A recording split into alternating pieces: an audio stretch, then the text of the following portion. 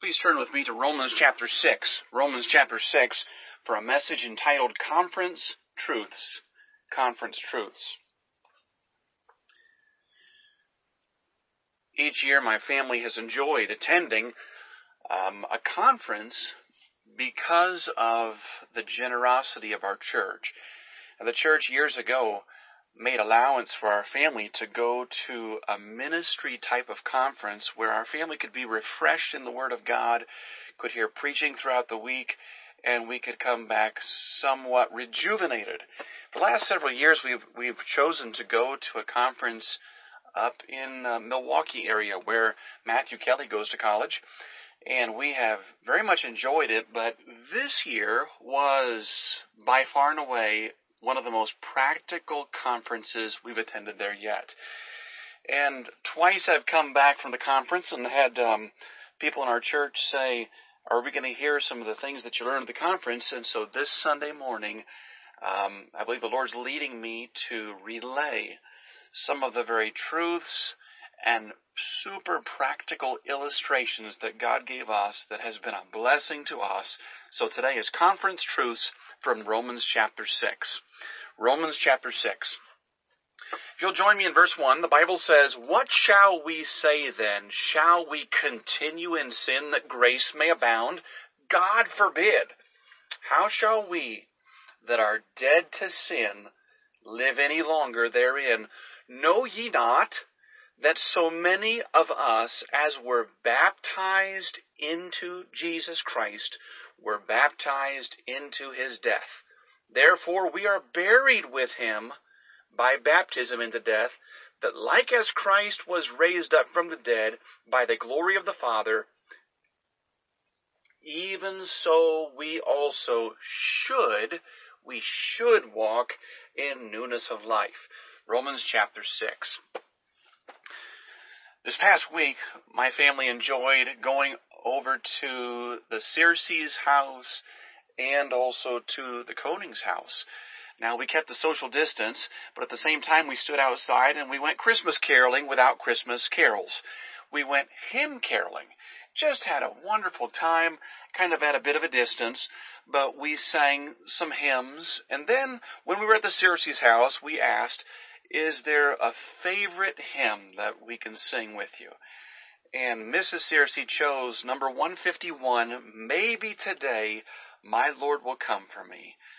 And this is one of their favorites. We sang through it. Afterwards, Mr. Searcy said, one of my favorite parts of Maybe Today is the chorus, "Maybe today from sin I shall be free.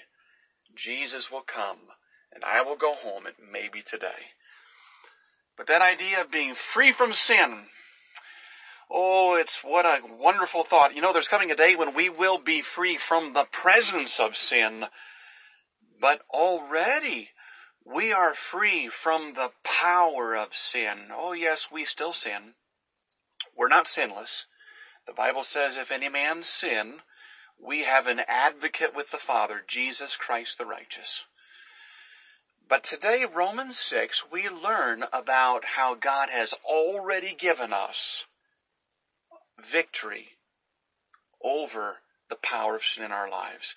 And I want to share with you some of the very truths that have been helpful to us. The first is that God wants us to know what's right. Second, to think what's right. And third, to do what's right. There's the outline. Look at verse number 3. Our text says in Romans chapter 6, verse 3, "Know ye not." And it goes on. God wants us to know something. Verse 6, "Knowing this." And then verse 9, "Knowing that." There's things that God wants us to know. He wants us to know what's right. And we need to know the truth. There's an old saying, what you don't know can't hurt you, but it can. We need to know the truth about salvation. We need to know that not only can we not save ourselves, but we cannot even live the Christian life in our own strength. That's why the Bible says Christ, who is our life. And without him, we can do nothing. But I can do all things through Christ, which strengtheneth me. There's some things God wants us to know, aren't there? And I look at verse 3. The Bible says, "Know ye not that so many of us, as we're baptized into Jesus Christ, we're baptized into his death. The first truth of two that God wants us to know is that when we're saved, we have a, number one, new union with Jesus. New union with Jesus. We're baptized into Jesus Christ. We're baptized into his death. Years ago, J. Vernon McGee visited in Israel and got to go up on Mount Calvary, and he was deeply moved. And his guide said, "Have you ever been here before?" He said, "Yes." "When?" He said, 2,000 years ago. And he was right. You know, if you're saved, you may not realize it, but you were placed into Jesus Christ, into his death, his burial, his resurrection. That's why verse 5 says, "For if we have been planted together in the likeness of his death, we shall be also in the likeness of his resurrection." So when you got saved, you were placed into Jesus, so that when he died, so did you. When he rose, so did you. And we are, once we're saved, we are dead to sin and alive to God. This is the new union that we have with Jesus. Now we have songs that speak of the closeness, like "I am his and he is mine." The same truth is in "Now I belong to Jesus. Jesus belongs to me, not for the years of time alone, but for eternity. I'm his. He's mine." But the truth of new union goes further than just belonging one to another, because I am actually in Christ by position now that I'm saved. And he is in me by his Holy Spirit. And we have this glorious truth that we have a new union with Jesus. Now, I'd like you to look at verse number 4, because there's two very important words, one in verse 4, one in verse 6, and they speak of the possibility, the potential of what we have in Christ being worked out. Look at verse 4. "Therefore we are buried with him by baptism into death, that like as Christ was raised up from the dead by the glory of the Father, even so we also," you ought to underline the word should, "we also should walk in newness of life." What a great truth. We should. Doesn't mean we always do walk in newness of life, but we should. Because Christ is our life. He's that new life, because we're in union with Jesus Christ, the way, the truth, and the life. Look at verse 6. "Knowing this, that our old man is crucified with him, that the body of sin might be destroyed." It might be destroyed. Now, the word destroyed, think of it this way. It's not the word for a roadside bomb in the Middle East that, say, a tank rolls over and this bomb just completely destroys the tank. We heard of this in Afghanistan with roadside bombs. No, it's not like that where the body of sin is completely gone, obliterated, once we're saved. It's more like, let's say you're driving in downtown Chicago. You're in a bad area, and you pull up to a store, you go inside, and while you're gone, you're just doing some shopping. You come back to your car, and you get in your car, and you turn the key, and nothing happens. Nothing at all. And then you go around to the front, you pop the hood, and you look inside, and your battery has been stolen. And the cables have just been snipped and your battery taken out. Now, your car is not obliterated. It just has no more power. And that's the word for knowing this, that our old man is crucified with him, that the body of sin might be destroyed. Sin has lost its power. It's lost its authority over you. Think of it this way. This new union with Jesus, this means that you have a new boss. Sin is not the ruler over you.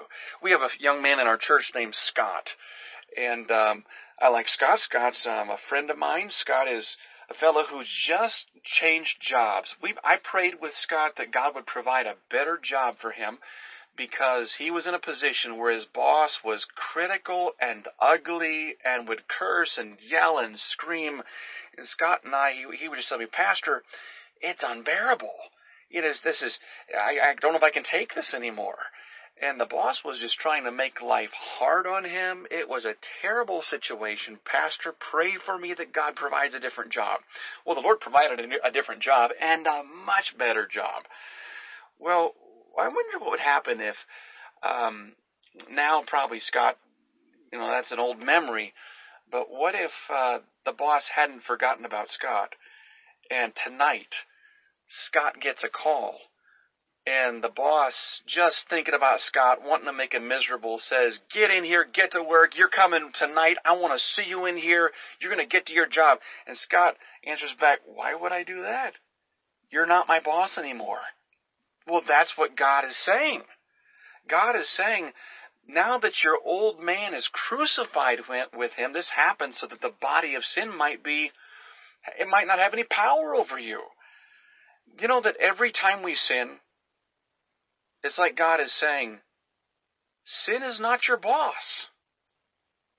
Sin used to run your life. But you have a new union with Jesus.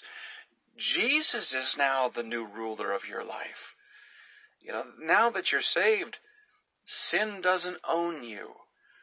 Romans chapter 6, verse 6 says that the body of sin might be destroyed, that henceforth we should not serve sin.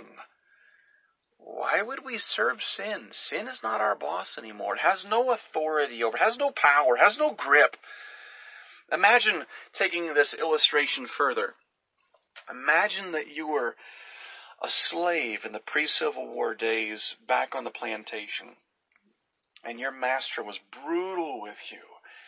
And anything you did, purposeful or non-purposeful, slightly out of line, they would just lay your back bare with the whip. And just such that would cause you to scream in pain and anguish. You have scars all over your back, where there's only a couple ways out of that situation. Either your master dies or sells you, or second, you die. And when you die, the old master has no power over you anymore. Can't threaten you. You can try to threaten a dead person, but they don't care. They're dead. Well, when we got saved, the old boss didn't die. Sin is still around, isn't it? But it's lost authority over you, because verse 7 says, for he that is dead is freed from sin. When you trusted in Jesus Christ as your Savior, you were united so that when Christ died, you died with Christ. We're buried and risen with him. You are now dead to sin. The old boss is not your boss anymore. In fact, you're dead to sin. Now, the truth is that we need to realize that in Jesus I'm dead to sin. It's not because I'm good that I'm dead to sin. It's because I am in union with Jesus, and Jesus is dead to sin. That's why I'm dead to sin. You and I who are saved, we're alive to God, not because we're good people, but because we've received Jesus as our Savior, and we have Jesus. We're in union with him, and he's alive to God, and I'm in him. You think of it this way. If you're in Christ, remember, the Bible says that the God the Father calls the Son, this is my beloved Son. And if you're in Jesus, you're accepted in the beloved, because Jesus is God's beloved Son. There's so many truths about being united to Jesus that are so wonderful. But the first we wanted to see is God wants us to know what's right. The second is hard. We need to think that way. Think what's right. That's why verse 11 says, likewise, reckon ye also yourselves to be dead indeed unto sin. Now, verse 7 says, he that is dead is freed from sin. We're dead to sin. But now verse 11 says, reckon yourselves to be dead indeed unto sin. Reckon is the word for think that way. It's actually an accounting word. And accounting is it's a word without emotion. If you were given a check for $500 and you took the check to the bank and you handed them the check and you say, you know what, I'm having such a terrible day, I don't feel good, I feel sick to my stomach, I've got this check and I'm giving it to you, but I don't think it's any good because I just don't feel good today. Well, the bank doesn't care how you feel. They're going to take the check and deposit it in the account, and you might not ever spend it because you don't feel like it, but your feelings have nothing to do with what is. And there's $500 in the bank because the check was put in the bank. And this is an accounting word. We're to say, the truth is, we are dead to sin once we're saved. And reckon means believe what is. In Jesus, we are dead with Christ, buried with Christ, risen with Christ. So think that way. You say, Pastor Lang, I want to, but it just doesn't work that way. I don't think that I can make myself think that way. Just because the Bible says I am dead to sin, I don't feel like I am. Okay, well, you know the truth. You're dead to sin, alive to God. Whatever seems wrong with that is a lie from the master deceiver. Satan is a counterfeiter. From the very beginning, he's cast doubts on God's word. Hath God said? And even now, when you and I hear these great truths that we are in union with Christ, we have a new union with Him, we have a new master in Christ, there's a part of us that doesn't believe it and says, yes, but I know that when I'm tempted, I almost can't help myself. I get so irritated, I get so angry so easily. The wrong thoughts just come and the lust. And maybe there's a feeling that there's just no way out. Well, the Bible says that because God is faithful, He's made a way of escape. There always is a way of escape. And if Satan is telling us that the truth doesn't work, he's lying. Satan is a deceiver. No, Satan is one of the greatest con artists of all time. He causes on a regular basis God's people who have all their sins paid for by the blood of Jesus Christ, who are wrapped in the righteousness of heaven, righteousness of God, who have been united to Jesus, who are dead to sin and alive to God, to think that they have to serve the old master. How do we beat sin, Pastor? How do we keep from believing the lie? Well, this again, another illustration that was from the conference, so good. Let's apply this. Not sure how many of you have ever been to an IMAX. Years ago, we went to an IMAX down at Pensacola. I think it was the Pensacola Naval Museum.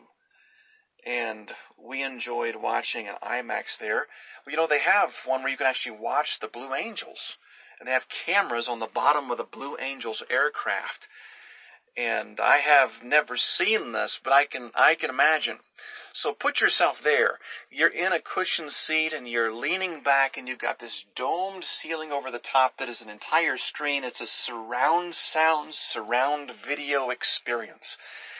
And you actually feel like you're right there in the cockpit.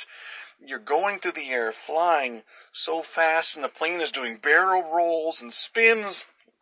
And as you're watching, over to your right, you can feel your stomach getting uneasy, but over to your right, the corner of your eye, you hear something, and there's someone they're losing their lunch because it's too much for them.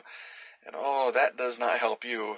You're talking to your stomach saying, calm down. Do you ever talk to yourself? You're talking to your stomach saying, calm down. I'm doing fine. And your stomach is talking back saying, I don't care how you say I'm doing, I'm not doing fine. I'm in trouble. And your brain tells your stomach, okay, be logical. You're sitting in a chair on the ground in Pensacola, in the Naval Air Museum, and there's nothing wrong with you at all. And your stomach says, You're not convincing me. You're in trouble. I'm about ready to lose it, and the guy in front of me is in trouble. And again, you say, well, okay, well, I'm going to prove it to you, stomach, that I'm fine. And so you close your eyes and you take your fingers and you put them up in your ears, and you've got your ears closed tight and your eyes closed tight. And slowly everything calms back down in your stomach and you start feeling a little better. Yeah, I think I've got it now. I think I'm fine. And so you take your fingers out of your ears and you open your eyes and, oh, you didn't want to miss it. There it is again. You're enjoying the blue angels flying. And then your stomach says, I hate to tell you this, but I'm in trouble again. Well, when you took your eyes off the screen and closed them, you were reckoning, refusing to believe the lie, the illusion that you were thousands of feet up in the air. You were recognizing the truth. I'm sitting here in a seat on the ground. Well, that's what we're supposed to do when we're tempted. When we're in a moment of temptation, we're to say, I don't believe you, Satan. I don't believe the lie that I have to do this, that I cannot have victory, because in Jesus, I am dead to sin. That is what the Bible says. It says, how shall we, verse 2, that are dead to sin live any longer therein? God says it, I believe it. You know, the reality is, you're sitting on the ground, you're sitting there, and you're not thousands of feet up in the air, no matter what your stomach tells you. You want to live in life and think life based on the facts and on the truth, not on an illusion. So God wants us to know what's right and to think what's right. You know, the Bible goes on in verse 12 and says, let not sin, therefore, reign in your mortal body. Therefore. That's the word that all that has been said for this. Take all the truth that you've just gleaned, that you can know what's right, we need to think what's right. I'm dead to sin, alive to God. Now let's put it into action. And this is the point number 3. Not only does God want us to know what's right, think what's right, but God wants us to act upon what's right, do what's right. Take the truth you've learned, put it into action. The Bible says, let not sin therefore reign. The word reign is present tense. Don't let sin keep on reigning. It's the idea of stop letting sin rule you. Did you know that sin is not your boss anymore? Young man, lust is not your boss. Lust has no authority over you. Don't obey lust. Obey purity. Sir, anger is not your Lord. There is no reason, you're a child of God, there's no reason as a child of God that anger should rule your spirit. Worry has no power over you anymore. We're at a time where many people are fearful, but the Bible says that fear is not of God. That God has not given us the spirit of fear, and fear is not to rule us. This is God really getting personal. Let not sin therefore reign in your mortal bodies. It's God stepping up close to us saying, you are dead to sin. Believe me. Stop believing your enemy. Don't let sin reign, rule, boss you in your mortal body anymore, that you should obey it in the lust thereof. When Satan says you're not going to get victory, don't listen. Obey the truth. You're not going to win. You've tried before to stop. No, the Bible says I'm dead to sin. I'm going to think that way of my position in Christ. I have union with God, so I have the victory of Jesus that's given me in my relationship with Him. And reckon it so. You know, interesting, the very word for reckon is present tense. It's many constant decisions considering what God says to be true as the truth. Not letting sin reign. Pastor, how do I do it? How does it work? Verse 13 is key. Neither yield ye your members as instruments of unrighteousness unto sin. Don't yield your members to sin. Now, yield is a very important word. Same word that's translated in Romans 12:1. I beseech you, therefore, brethren, by the mercies of God, that ye present your bodies a living sacrifice. Present your bodies. So when the Bible says neither yield your members, it's not the word for give up, surrender, and quit. It's the word for, imagine that you're in a war and you yield up your members. For instance, you're fighting against God, but you surrender, not to become God's POW in God's prison camp, but you now are on God's side. You pick up arms for God. You put on the uniform of God. You put on the armor of God, and you go to war. Yielding is not surrendering and becoming passive. It's changing sides and yielding ourselves to God, active battling for God. And it says, neither yield your members. Well, what are members? That was as was taught to us at the conference, so helpful. It's the idea of body parts. It takes body parts to sin. Now, there's some things that you couldn't sin. You couldn't listen as well to rock and roll music if you're deaf. You couldn't steal things as easily if you didn't have hands. It takes members.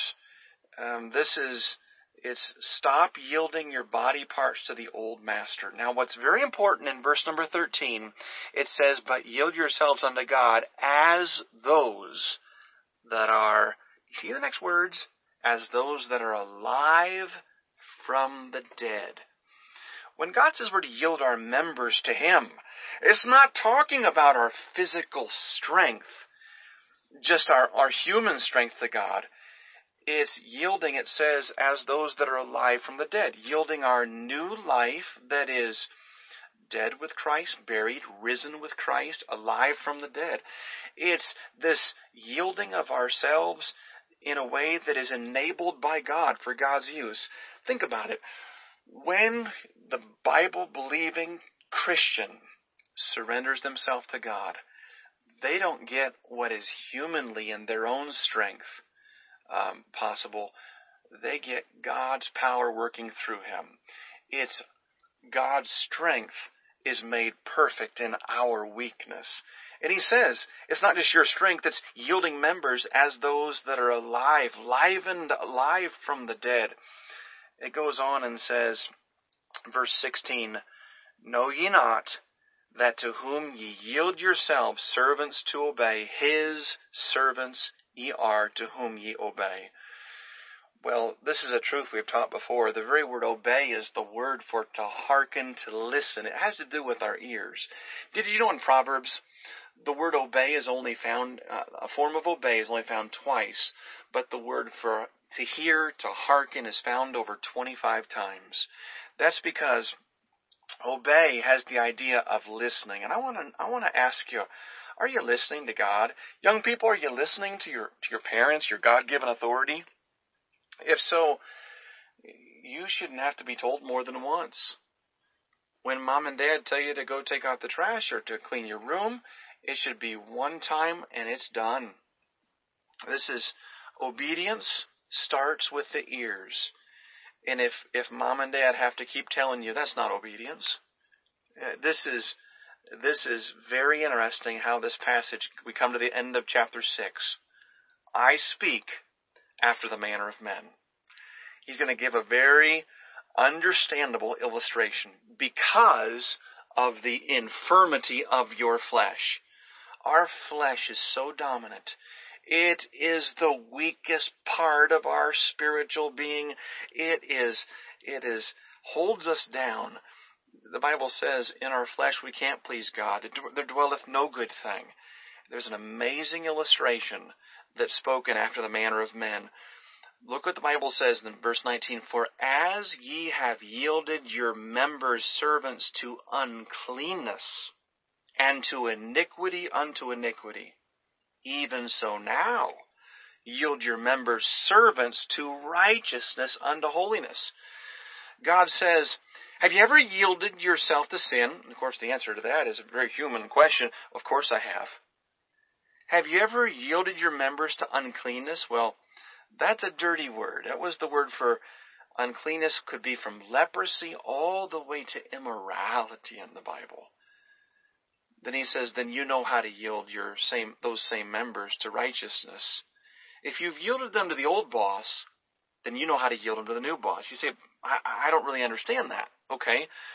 Well, let's say that you're out and about, you're at Walmart, and you're walking around, and you see someone down the aisle who's dressed highly immodestly, just horrendously revealing, and you know you shouldn't look any further, and so at that moment you got a choice to yield to the old master and look back at that highly inappropriate person and lust, or to yield to your new master, God, and purity.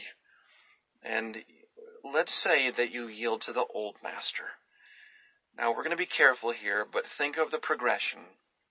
The moment you yield to the old boss, your body turns back toward that inappropriately dressed person. Your neck turns, your eyes take in the image, and your mind begins to meditate and think upon that.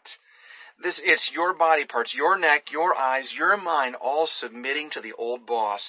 The Bible says, just as you've yielded your members servants to uncleanness, even so now yield those same members servants to righteousness. He's saying, lust isn't your old boss, it is your old boss, not your new boss. Jesus is your new boss. So you know how to do this. Use the same body parts now for God. Well, what does that look like? The same neck muscles turning away from the inappropriate, the same eyes looking away, the same mind, instead of meditating upon the wrong with lust, meditating upon the truth, meditating upon the things that are pure and wholesome and righteous. This is going to take memorizing some scripture. It's going to take memorizing truths that will help us.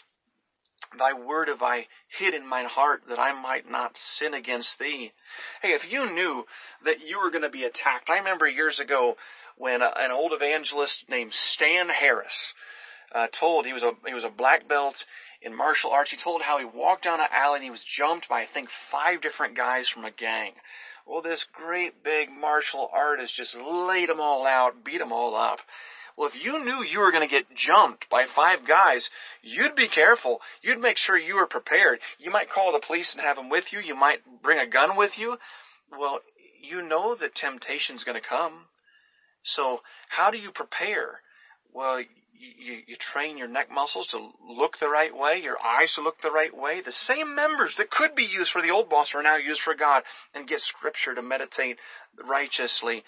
Imagine you're with someone who knows you really well, and they like to push your buttons. They like to say things that they just get you going, to get your goat. And they start it up and the battle starts. And at that moment you think of that verse that grievous words stir up anger. And grievous words aren't your boss anymore. Used to be you'd use your tongue, your lips, your mouth to say grievous words back, and the battle was on. But now grievous words, you're thinking righteously. According to the truth, you're dead to sin. You're alive to God because you're united to Jesus, who is dead to sin and alive to God. And instead of yielding the members to the old boss of grievous words, now it's soft words. And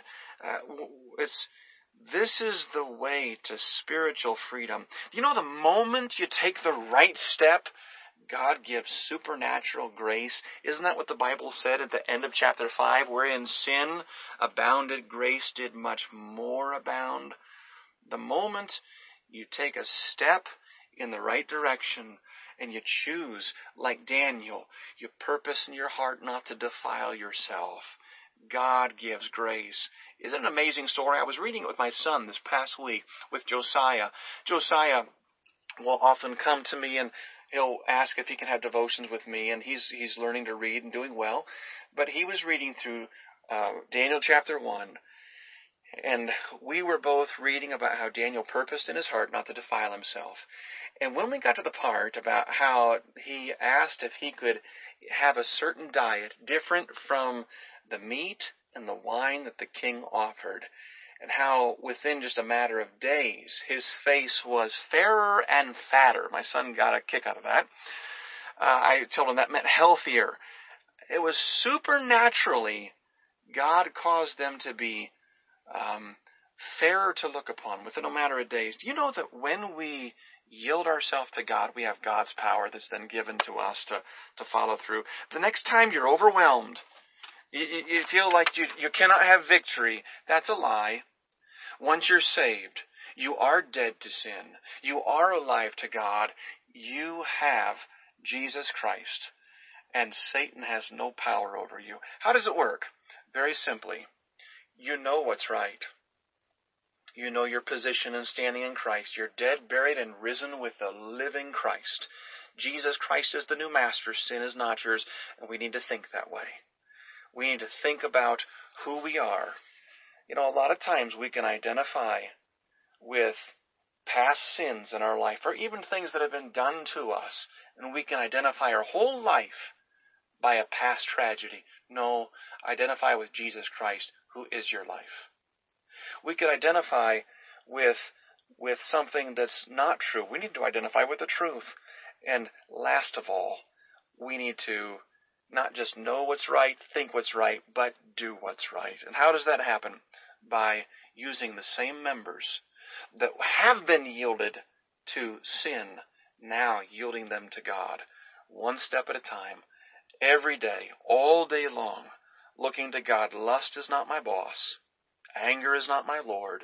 Worry has no authority, no right to rule over me, and neither does fear, because now I'm yielding my members to God.